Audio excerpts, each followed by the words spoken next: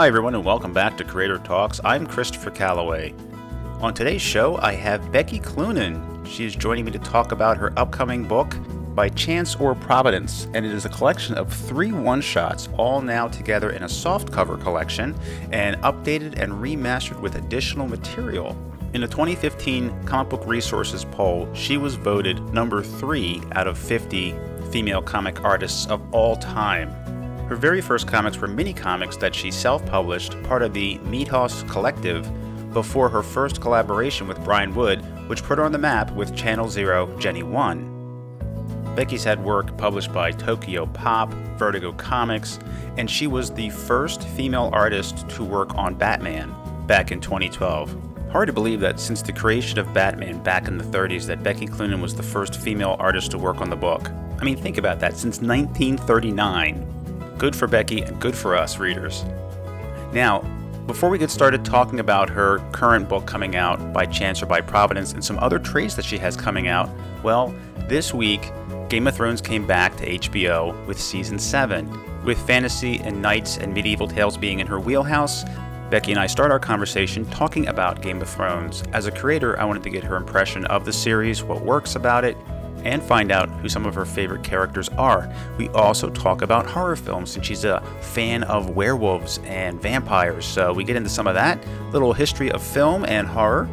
So, without further ado, let's get on with my conversation with Becky Cloonan, here now on Creator Talks.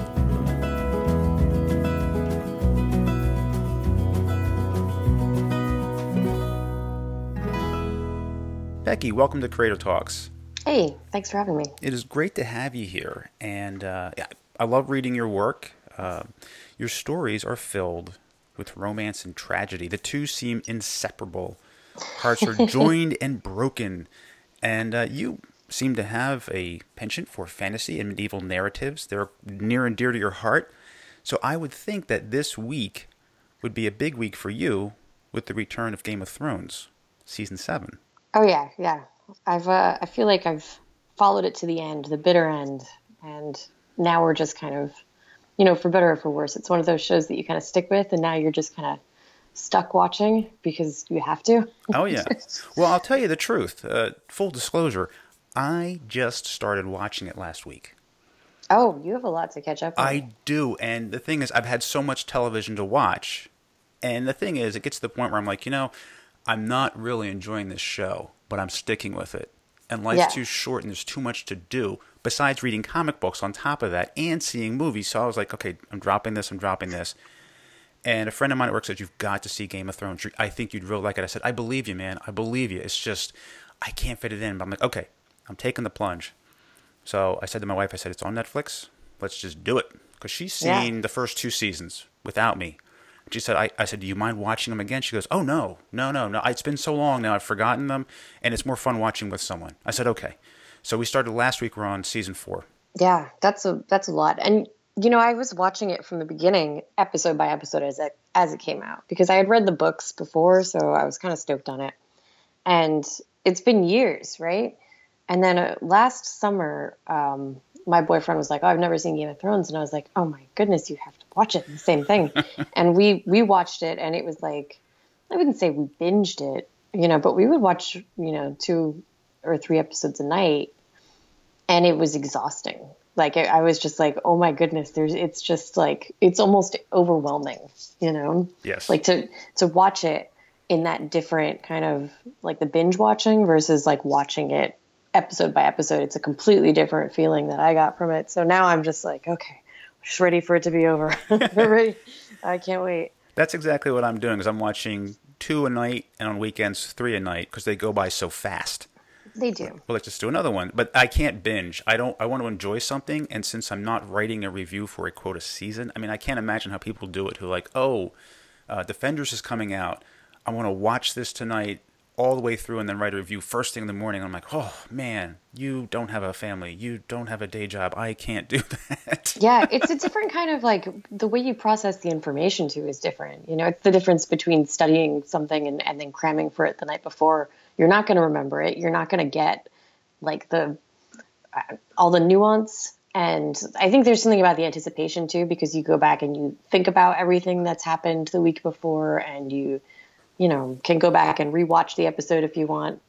Like, you really have time to dwell on it. And then with binge watching, you don't have that, like, the marinating time in your head. And I think that's really important because, you know, there's a lot that happens between the episodes as well. And I think your brain, like, and this is what I do anyway, like, I end up thinking about the characters between that, you know, and it kind of makes them more real in your head. Absolutely, yeah. I mean, I would think it's just like eating too fast. You really can't enjoy and taste everything and fully Yeah, you need to appreciate chew. it. Absolutely. You got to chew everything. Yes, food for the brain. Absolutely. Yeah, let me explain to you how to eat. It's mindful TV watching. You have to Yeah. take in each piece and think about it. And I do. I like to, my perception is different. You know, when I think about it and I have a chance to kind of analyze it in my head, but without any spoilers, because I'm still working my way through it. And there was some big stuff last night that I was watching, getting through season 3. What, in your humble opinion, as a storyteller, makes something like Game of Thrones so enduring and popular worldwide? What is the ingredient? What is the writer doing and the producers that make it so gripping? Well, I think a lot of it, when it comes to TV, and the writing has to be good, but I think a lot of it goes into casting. And I do, this is the weird thing about, like, having a story and then translating it to, like, you know, TV or movies or whatever. So much of it is dependent on the characters. And in Game of Thrones, they were just cast so well. Everybody has so much charisma. And on top of that, they have amazing chemistry with each other.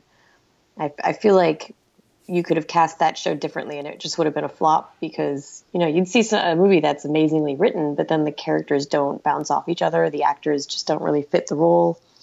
And I think some of it, people just react to these, you know, because they're well-written novels, first of all. And then to bring these characters out and to, you know, everything's so well realized too, like the sets and the costumes. And there was like a traveling, I think, exhibition where they had like a replica of the Iron Throne that was going around a few years ago, and they had all the props and everything like that. And I got to see that. And then on top of that, I went to Belfast a few years ago and got to tour the sets. And it's like, I just can't believe that they, you know, because you're there and you're standing on top of the wall, you know, and it's a real thing and you feel it, you know, just to be able to, it's not green screen. I mean, obviously they do some tricks, but to be able to get up, you know, because it's pretty high up on the set. And then they have these giant backdrops that come down that have, like, you know, it's just beautiful. And to be able to feel that when you're there, like the immensity of it. You know, I sat on like Daenerys's throne when she's like on top of that weird pyramid thing with all the steps that come up, you know, and you really do feel like, you know, you're there and you're a queen and you're going to welcome some subjects and like that. I think putting your actors in that environment physically rather than just having them act on a green screen, you're going to get a different kind of performance out of them. So I it's from the ground up. It's a really well done show. And everything is there to kind of put you in that mindset. And if the characters believe it, the actors believe it, then I think as an audience, you're more willing to believe. I don't know how actors do it when they're just using a green screen and having to imagine a lot. I mean, of course, they're actors, they're professionals, that's what they're paid for, that's their craft. But I agree with you that if they are actually in the environment, it's probably easier to channel that energy and that mindset. And I definitely feel it when I'm watching the show, is there's not so much CGI. It's especially when they're using background and landscape and buildings, it's not that obvious versus trying to take something that's living and organic and make it look, or use a CGI to represent it. That's where it kind of takes me out a bit. But they don't do that. And always when it's with scenery, I think it works so well. It actually complements the surrounding environment and physical objects in the room or outdoors, that it really helps boost the show. Yeah. I mean, they have like blacksmiths there on site, just like making swords and stuff, you know, they've got, it's incredible. And the fact that they made languages, you know, they hired linguists to like come in and, you know, cause they had to make up Valerian and Dothraki and like all these different languages that people speak. And it's like, it's real. You know, they took everything from the book and just made it flesh. And I think there's so much there to dive into that just goes beyond I would say, the simple task of writing something like this, but it's not simple. So, but outside of that, I think this is what makes the show something that people respond to, is because they've taken amazing source material, but then made it as real as possible. And it's just easy to fall into, you know? Do you have a favorite character that you just love or love to hate on the show? I'm like, you start out hating the Lannisters, especially Jaime. Mm-hmm. But Tyrion, I think, is my favorite, just in general. All Tyrion parts, like, I will just watch all of them. Some of the other characters, their storylines they get, they're up and down, and they just frustrate me a little bit. But I think I like Jaime and Cersei's arc a lot. And it's nice to see that. It's nice to be able to take a character that you hate in the beginning, and then after a while you're just like, man, I really like them now. They just kind of grow on you. Have they grown on you so much that you've actually gone out cosplaying at all, or trick-or-treating dressed as and I say trick-or-treating because I know we're all a little old for that, but sometimes with the kids I go around dress up. Have you ever done that with Game of Thrones characters, or any character for that matter? No, not really. There was a time, I feel like I was like 19 years old, and I went to a comic convention. One of my friends was really big into dresses. She loved cosplay, and we went as two characters from an anime called His and Her Circumstance, and she dressed up as the guy and I dressed up as the girl, and it was super cute. But like, it's not, but she made the costume and everything, she was really like, help me out. It was kind of her, like, she's like, well, I need someone to go with me. And I was like, well, I'm your best friend. Of course we're going to go together. And it was fun, but it's not, that's not me, really. I don't like, because it was a weird experience. I remember I was like 19 or 20 at the time. And usually I'm going to comic conventions, even at the time. And I was like, sitting behind a table and doing like fan art and stuff like that. And it was different walking around and having people stopping you to take pictures, but not because of anything that you've done, really, just because you're dressed up as a character. And I was just like, I am so much more comfortable behind a table. This is not. And then you get annoyed because you're like, well, I'm trying to get from point A to point B, and I can't get there because people are stopping to take my picture, and I'm just annoyed. And then I'm just like, okay, 2 hours in this thing, and I'm ready to just take it. I'm just ready to go back and change, like get back into my civvies. Yeah, and you want to be comfortable, especially at a con. Yeah, it's just, everyone's got their place, and that's not mine. Well, let's talk about your place with By Chance or Providence. Those books, they were initially written as a one-shot, single issues, between your other comics work. And there's 3 stories in this collection that's coming out on July 26th in comic shops. Wolves, The Mire, and Demeter, and they came out a year apart, I believe, 2011, 2012, 2013. That's correct. And then they were collected, I think, as a hardcover after the last one a year later. Mm-hmm. This softcover, there's been some changes made to it, some additions for this softcover, and you can tell me if these were part of the hardcover or not, but I did see that you did some beautiful end paper art. Yeah, that's new. And you've also edited a few of the stories, adding pages, clarifying the ending of one of the stories. A little bit of tweaking here and there, I guess, now that you had a chance to step back and look at them again. Was there a reason why you decided to make a few of those additions and changes, besides just the passage of time and having a chance to step back and look at them? Yeah, I think, when you're going back to stories like this, especially ones that are so personal, the temptation to go in and make it perfect, is, very real.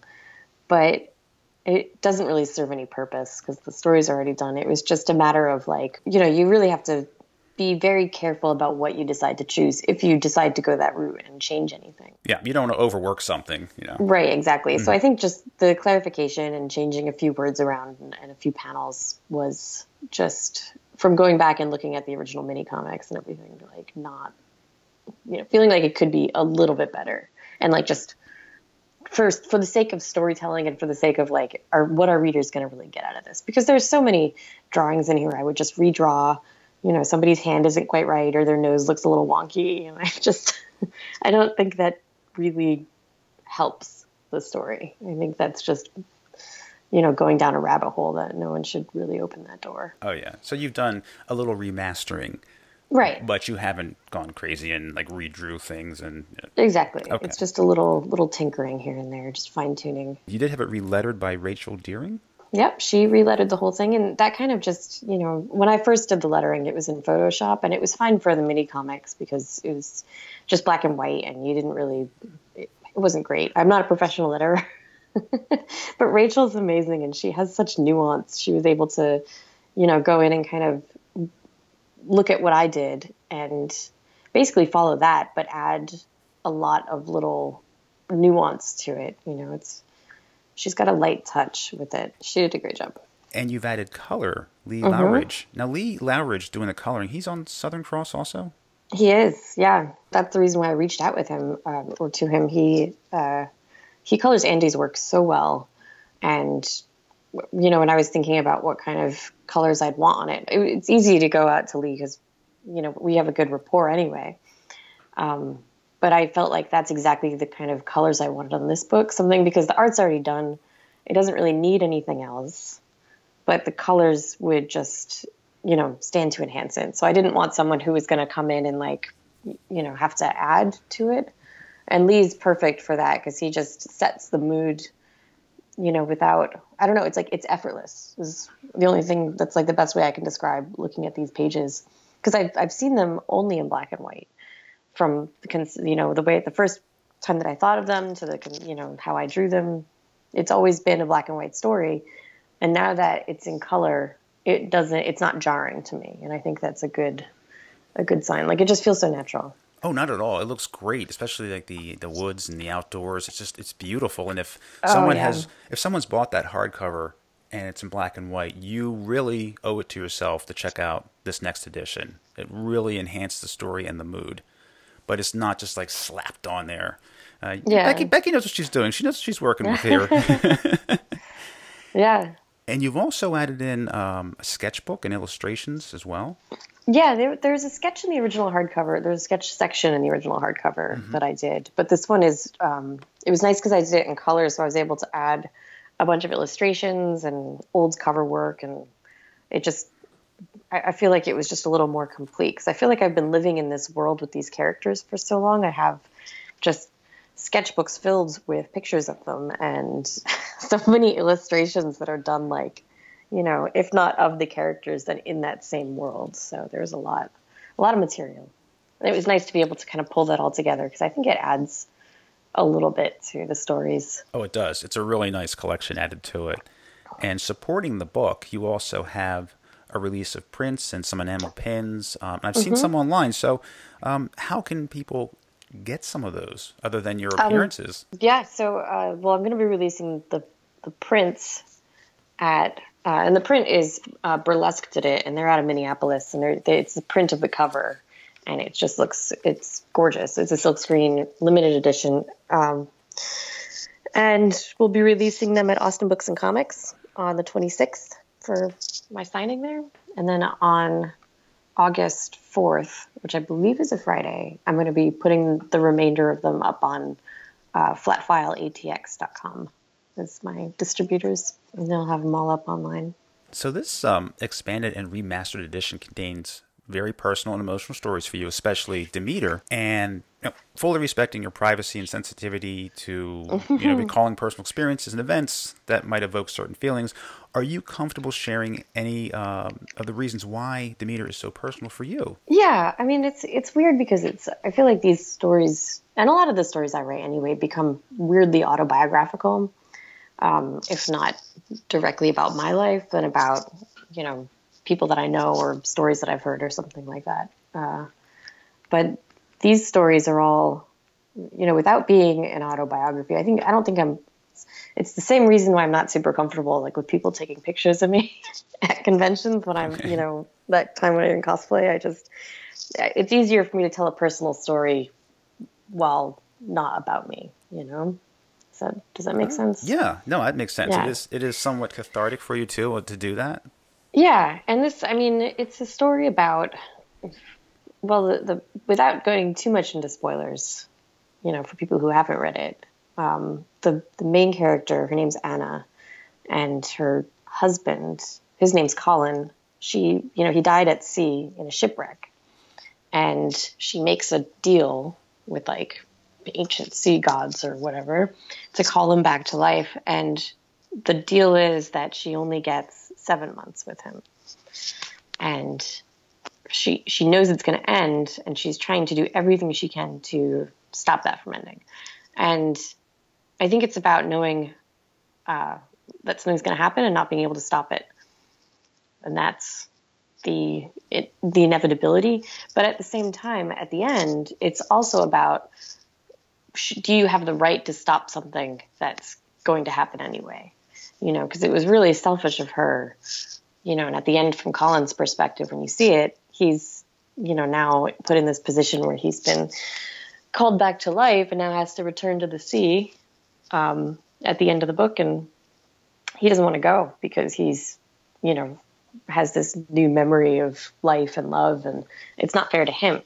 So I think that's the big thing, is not, you know, you ask for too much, and she was just selfish, I think. And I don't want to say that I was her, or I don't want to say that I was him, but it's nothing like that. You know, it's just like one of those things where you just, I think everyone's put in that position at some point in their life, trying to stop the inevitable, but then realizing that you're just doing more harm than good by trying to like hold on to something that should never be held on to. That makes a lot of sense. I understand there are possibly more stories involving the characters in By Chance or Providence that you may write about at some point, undetermined point. Oh, yeah. The story. I just need the time. Yeah. Well, again, you wrote these in between other works, so it took several years to get these done. Yeah, I'm not as young as I used to be either. I don't have the energy. You need rest. You need sleep. I know. I need free time is what I need. Yeah. Well, yes, you do need some downtime. That's your time. That's not connected in any way to what you're working on. Something that's just a nice diversion and fun to kind of escape from everything. We need that. We need that as humans. That's important. I need that on my weekends. Like, I'll be working on stuff, but I just need that quiet time. Good luck. Yeah. Everyone has to turn their brain off every now and then. Absolutely. Like, just to read something for fun or do something for fun. Just to kind of break the pattern of the same pattern every week. Like, I'm going to go to work this day. I'm going to do laundry this day. I'm going to cut the lawn this day. You need to kind of break that. Yeah. And there's something to be said about routine, but at the same time. Yes. There's comfort in the routine. There's predictability. But at the same time, you got to break it up. Otherwise, you feel like you're on a merry-go-round or a treadmill. Yeah, exactly. Now, the story Wolves, at some point, we hope that you're going to be able to get to further elaborating on the king and the queen that's in that story. Oh, yeah. Yeah. I was actually telling a friend of mine this week about it and just kind of explain the whole story.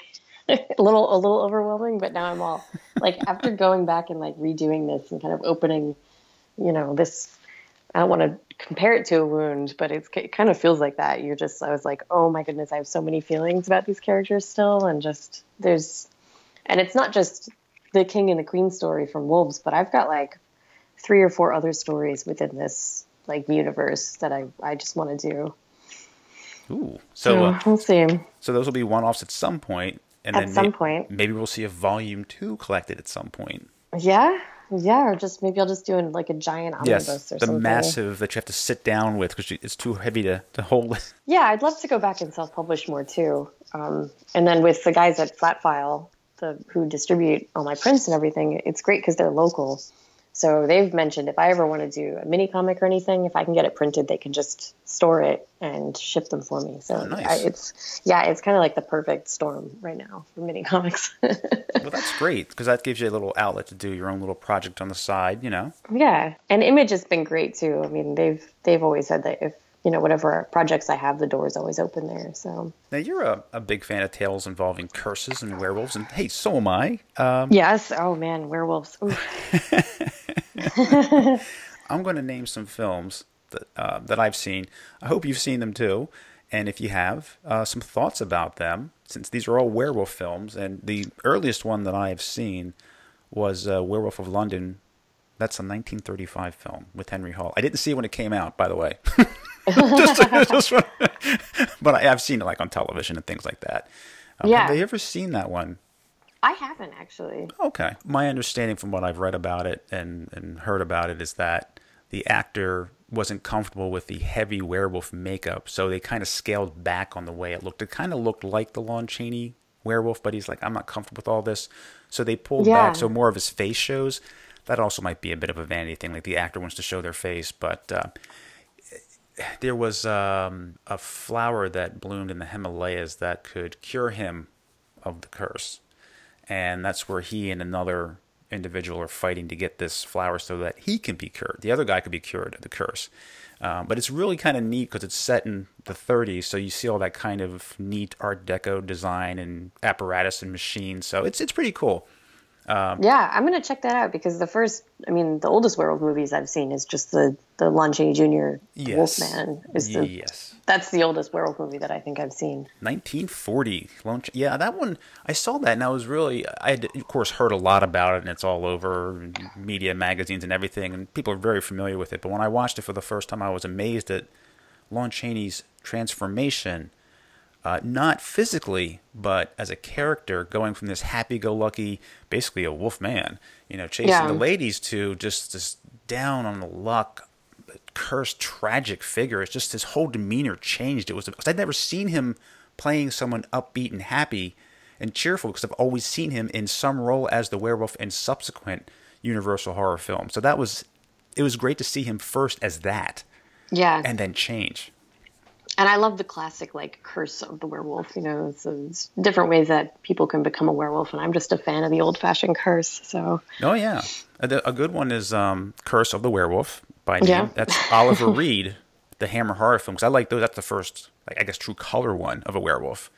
Yeah. And I've seen some of Oliver Reed's films, The Three Musketeers that he was in. But that one was really good because it was just, again, tragic. And it's gothic horror. So the pace is a lot slower than just getting right to the monster. Things build up very slowly, and you really don't see much of the werewolf in full view until towards the end of the film.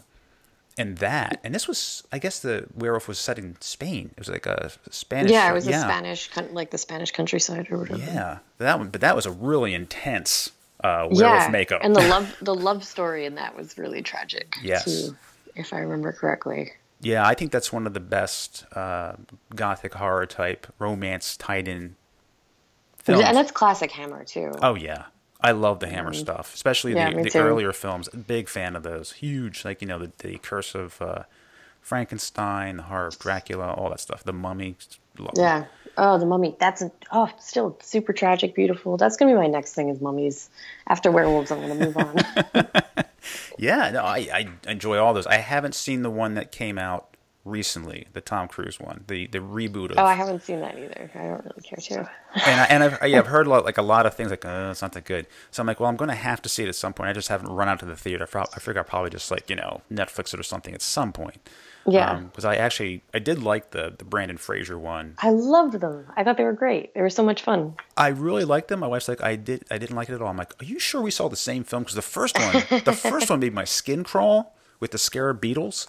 Yeah, and it was fun too. Brendan Fraser is so charming. I just, that's another one. All the characters had such good chemistry with each other. They just bounce back and forth, and I don't know. There's charm, there's charisma, there's action, and it was never slow. And I really thought that was going to be the beginning of the reboot of the Universal horror films. And it wasn't. Yeah. And that would have been the perfect starting point. And I don't know about you, but I always like it when they take these horror films, these classic horror characters, be it werewolves or Frankenstein, and they set it in the past. Because, today it's pretty easy to eradicate something, with heavy artillery or something. So it's not like, oh, come on, But set back then, to me, it just fits better in the environment.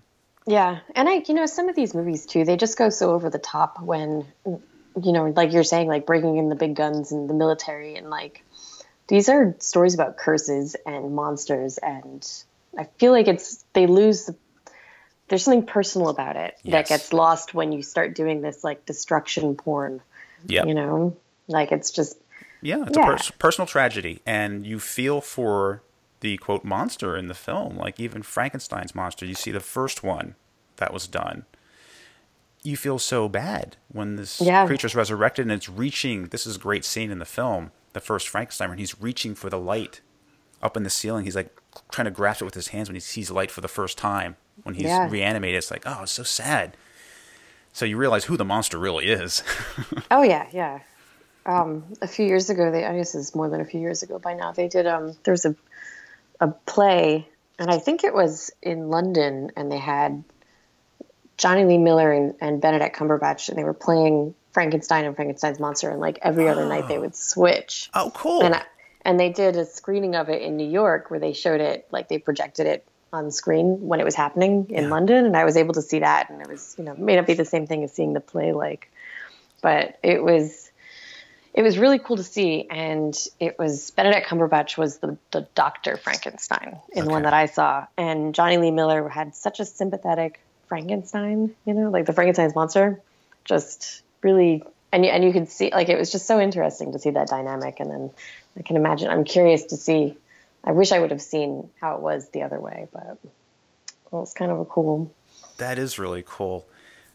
One other werewolf film that I did see in the theater, it's pretty old, but was An American Werewolf in London.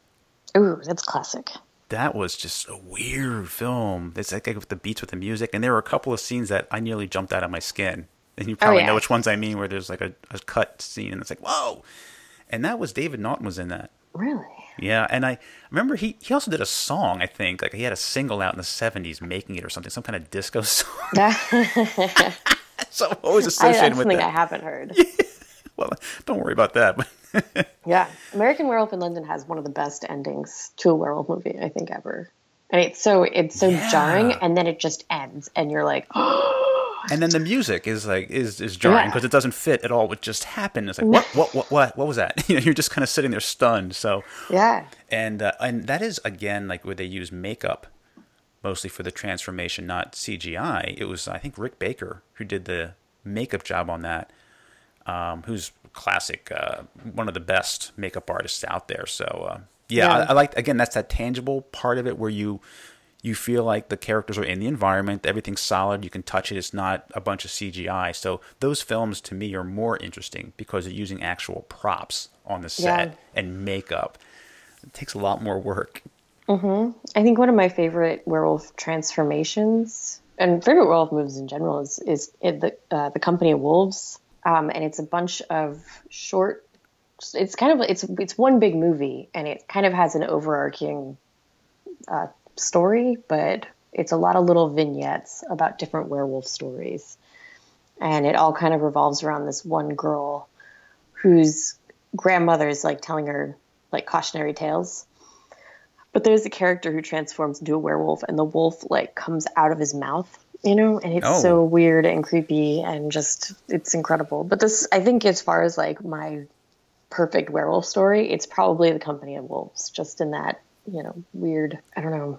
And it's, you know, of course it's very like period piece as well. So that works. Well, that's when I'll have to, I haven't seen that. So that's when I'll have to check out. Definitely check this out. And Angela Lansbury's in it. Oh, no kidding. Yeah, it's great. It's so good. And it's really weird too. It feels like an old like Kate Bush video or something. That's like how you feel when you're watching it. It's just like, it's just bizarre, you know, but it has this like dreamlike, ethereal kind of quality. And if you're a werewolf fan and you like period pieces, this might be something you'd enjoy. Another show with a werewolf and with Frankenstein, which is one of my favorites, and I probably think you would have watched this, would have been Penny Dreadful when it came out. Oh, yeah. You know, I started watching that, and it felt so much like a medley that I think after season 1, I just kind of stopped because I was like, I just want it to be one thing. I don't want all the things at once. I don't want it to feel like, I don't know. It's too much. It was too much for me. I was like, there's too many things. Sure. No, it really picked up with season 2 and 3. Yeah. It really got, in fact, I talked to Chris King, the executive co-producer, about it on this show. We discussed, because he has a comic book that comes out from Titan continuing the story. Oh, cool. So there's actually news stories about continuing the whole Penny Dreadful series coming out monthly, which is cool. So that's cool. It was cool to talk to him about that, because I love the Frankenstein in that particular series. At first, I couldn't stand him, and then he became this really sympathetic, tragic character again. And there's some of the best television I've ever seen has been on that particular show. So maybe I have to go back and like recheck that out, because I liked all the actors, and you know, I felt like when I was watching it, this is something that I should like, but for some reason it wasn't hooking me, and I just thought it was because there was too many different things thrown together. Yeah.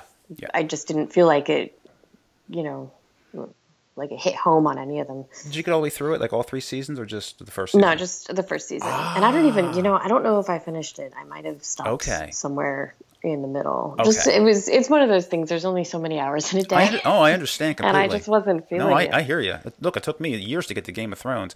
There's one Oh episode, and yeah. I'm so sorry I'm drawing a blank on it, on the name of it, but I think it was season 2 or 3, where one of the characters is in a padded cell, and the whole episode basically takes place between two characters, the Frankenstein character before he was Frankenstein, and the main character.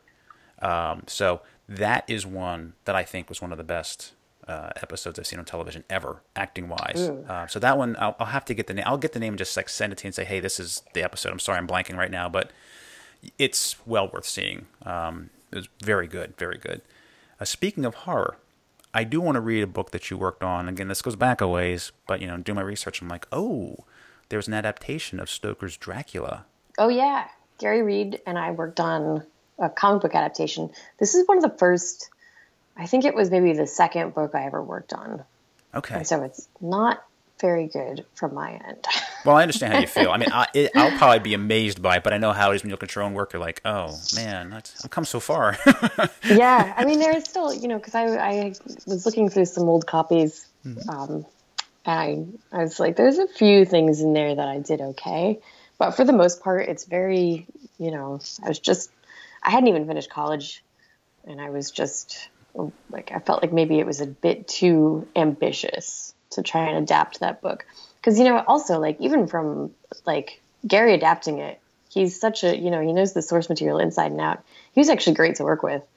But I just felt like it's not a kind of book that you can adapt. Even working on it, I was like, this is just going by too fast. Like you can't, there's no nuance. It was kind of like the Cliff Notes version of Dracula. Oh, I see. Okay. Do you know? Yep. But a few years later, I ended up illustrating Dracula for HarperCollins. So I feel like Dracula is just like the most consistent man in my life or something.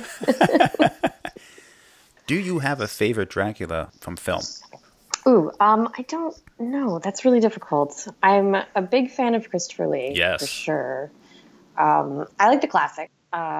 Gary Oldman, I also really liked, although that movie, has its ups and downs. Bela Lugosi in the original one that of course broke the mold, and he had done that on stage before he had done it on film. And that I found out that film came out on Valentine's Day and was supposed to be more of a romance story than a horror story, but it's still a classic, and I've seen it remastered and it looks great. And of course, Christopher Lee. Oh my God! I mean, Horror of Dracula, which was called Dracula over in England, but so it wasn't confused here with Bela Lugosi's in the U.S. They call it Horror of Dracula.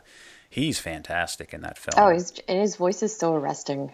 That's something about Bela Lugosi too, is he had that accent, Yes. and it just kind of like, okay, this is how Bela Lugosi like cemented Dracula. He's like, it's like this is he made that character. And Dracula is forever going to be kind of in that mold of Bela Lugosi. He only played the character twice. The second time was one of my favorite films, and one of my son's favorite films is Abbott and Costello Meet Frankenstein.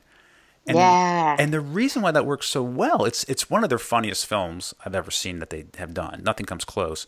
But all the characters that are monsters, Dracula, the Wolfman, they're all taken very seriously. They don't make fun of them. They're not like a spoof of themselves, which is why, I mean, Lugosi's even better.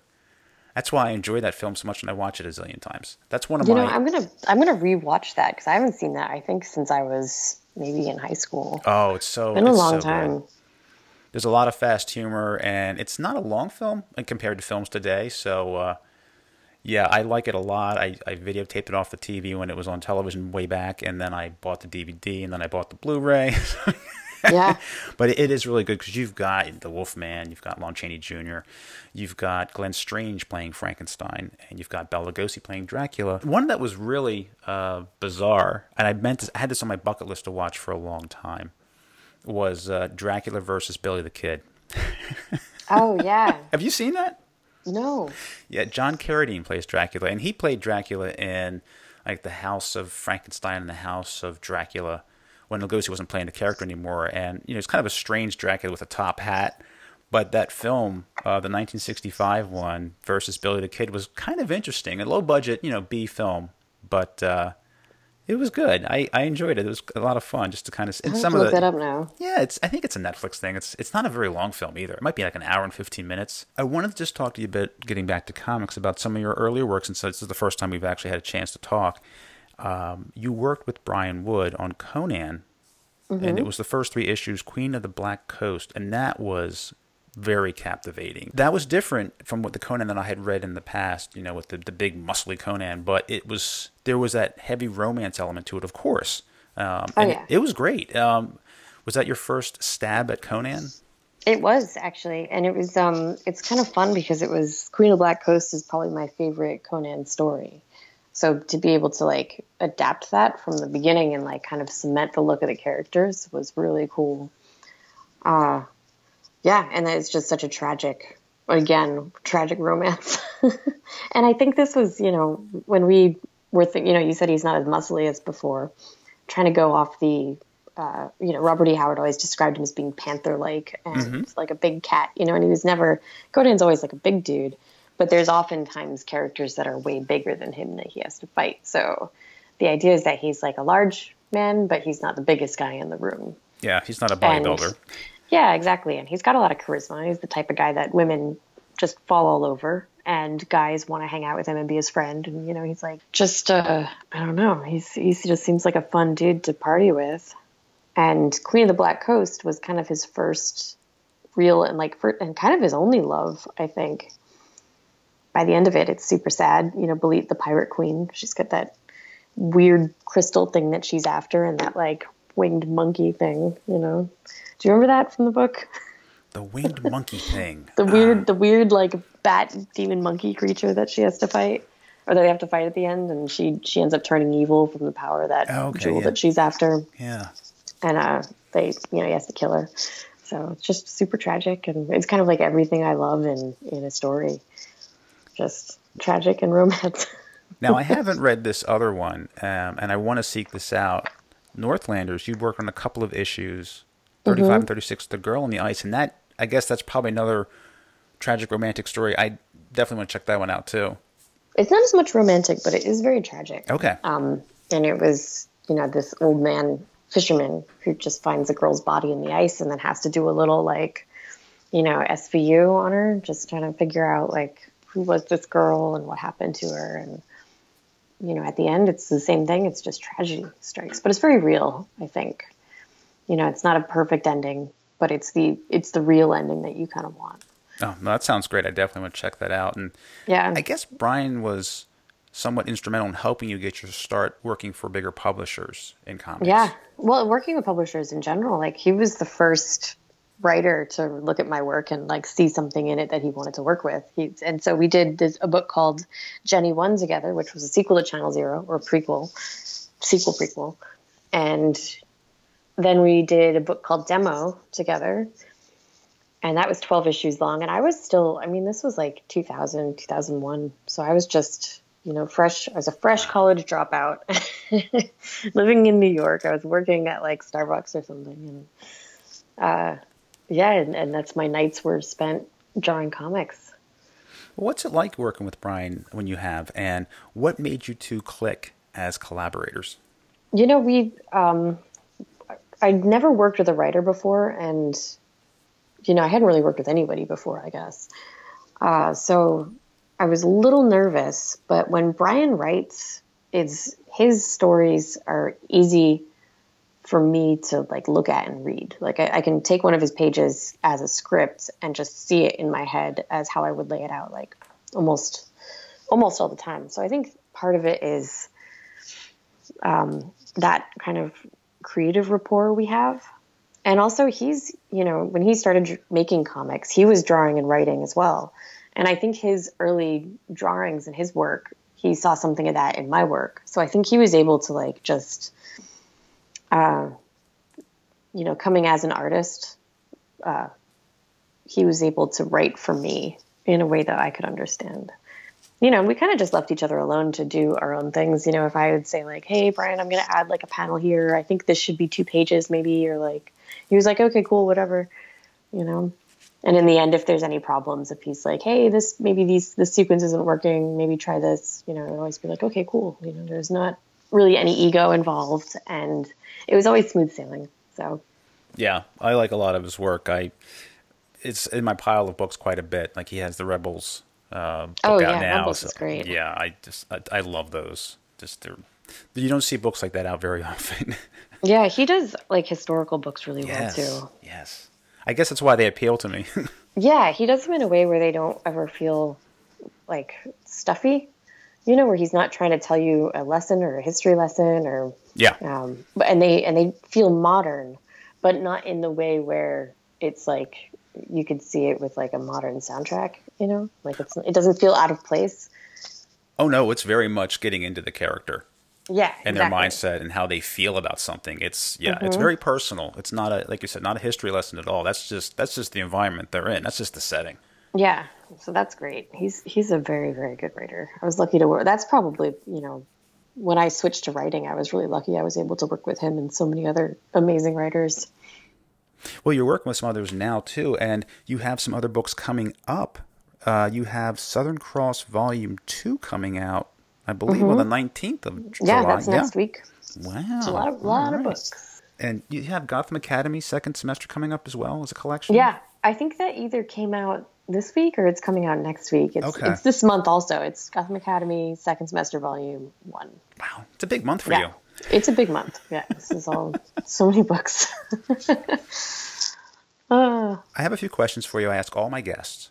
They're just fun questions, not tough ones. And we talked a bit about this. When you want to relax and get away, what do you do for rest and relaxation? Well, I just moved to Austin, Texas, like a year and a half ago, almost 2 years, coming up on 2 years, and there's a lot of amazing places to go see live music here. So, you know, I'll go out and do that.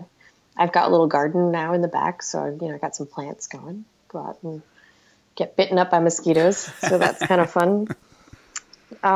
It's nice, you know. I've got a lot of good friends here, so when we want to have, like last night, some of my friends went and played Final Fantasy 12.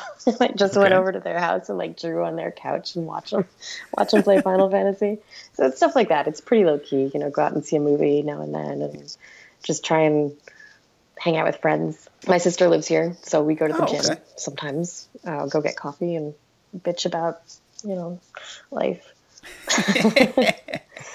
Well, And there's a kung fu school that I've been like eyeing. So I've been maybe get back into that. I lived in Richmond for a few years and I did Wing Chun. you did. Yeah, and Good it for was you. so good that I kind of want to get back into it. But it's that thing where you just have to find the time to just sit down. But Oh, I know. last week I was like, you know, stalking one of the websites. Like, okay, when are their classes offered and how would I fit this in? So How long did you do Wing Chun? 2 years, about. Oh, Year and a half, maybe. Yeah, I lived in Richmond, Virginia, and some friends of mine did it. And it was a small class because it wasn't, my Sifu wasn't, you know, teaching at a school, but he had taught before, so he just wanted to keep his skills up. So there was like 5 of us that we would get together like twice a week, and he'd teach us to kind of keep his skills up. And it felt great because not only you're getting in shape, but it's not just like doing an elliptical or something. It's your whole body, and you're, you know, physically trying to do, you know, different things, and like you're learning at the same time, so you feel capable. I've definitely, you know, feel better about myself knowing a little bit on like how to defend yourself, even if it's just like in practice, you know. There's like a confidence that comes with that, and that feels good. So that's why I was just like, you know, maybe it's time to start learning again. well, since you have some skills, here's a scenario for you. You're stuck on a deserted island. So you probably won't need to use your Wing Chun, but you're stuck on this island. There's no power, and you just have one book or a set of related books, like they're part of a collection. What would that one book or collection be? Like a whole collection of books, like a series. If they were related, let's say it's like the Hobbit books, you know, or something. You could have all of those. That's a lot of walking. There's a lot of walking in these books. Well, I'm going through and I'm reading the Witcher series right now. So I'd probably bring those just because I'm not done with them yet. Mm-hmm. And I feel like they're kind of fun because it's a lot of short stories in like one bigger story. So it's kind of easy to like nip in and out of. And yes, again, I'm not done with all of them. So okay, that would be the one just because I'd need to know how it ends. And the final question, what is your beverage of choice when you're relaxing? Coffee maybe, or wine. Okay. Just depends on the time of day, I suppose. Is it before like 3 o'clock or is it after 3 o'clock? It could be either. I know some people love coffee any time of day. You like coffee in the morning, as I do. And for wine, do you have a particular kind you like? Are you red wine, white wine, Cabernet? Red wine, and I also feel like you can never go wrong with a Bordeaux. If you're going to get a red wine, that's the one. The only thing about red wine, that is the downside, is if you spill it on your carpet. Oh, yeah. That's kind of a drag. Yeah, I don't have, well, I have carpet only in one room in my house right now. Oh, so. Then you don't have a problem then. Then great. I don't have to worry. I just don't drink it in that one room. Yes. There's already I just got a new desk because I just moved into this new place. There's already red wine and coffee rings on my desk. And I use coasters. It's just what is happening here? Yeah. Do you have any convention appearances coming up that you want to share with everyone? I will be, like I said, at Austin Books and Comics on July 26th. So if you're in the Texas area, come down and say hi. I'll be there from 4 to 7 p.m. And I'll be at MondoCon as well, which is in November in Austin as well. And I will be at Thought Bubble, which is in Leeds in the UK in September. Oh, nice. Yeah. I do Thought Bubble every year. And same with MondoCon. So it's, these are kind of the two staples. How can fans reach out to you and follow you? I'm at Becky Cloonan on almost everything. If you're on Instagram, actually not almost everything. I would just say Instagram and Twitter. And I've got an email form on my website. And I'm notoriously bad at emails. No, come on. No, it's very true. It's very true. There's a lot you got to deal with. You got a lot of emails coming in, publishers and other creators, and I'm sure it's overwhelming. I keep saying I need a personal assistant here, or a Cabana boy or something, just to go through and kind of answer yes, no to some of the emails that I get. It's a lot. It's a lot of volume. Anybody who has to deal with email, even at work, it's you get tons of emails. I have to have folders set up to sort them and flag them to follow up. Otherwise, I can't work from an inbox that's full. Yeah. Oh my goodness. It's got a place it has to go. And my desktop, my physical desktop has little piles and neat things set up. I'm just a neat freak. And then my email's the same thing. It can't all just be thrown in there. Some people just work from an inbox. I'm how do you do that? How could you find anything?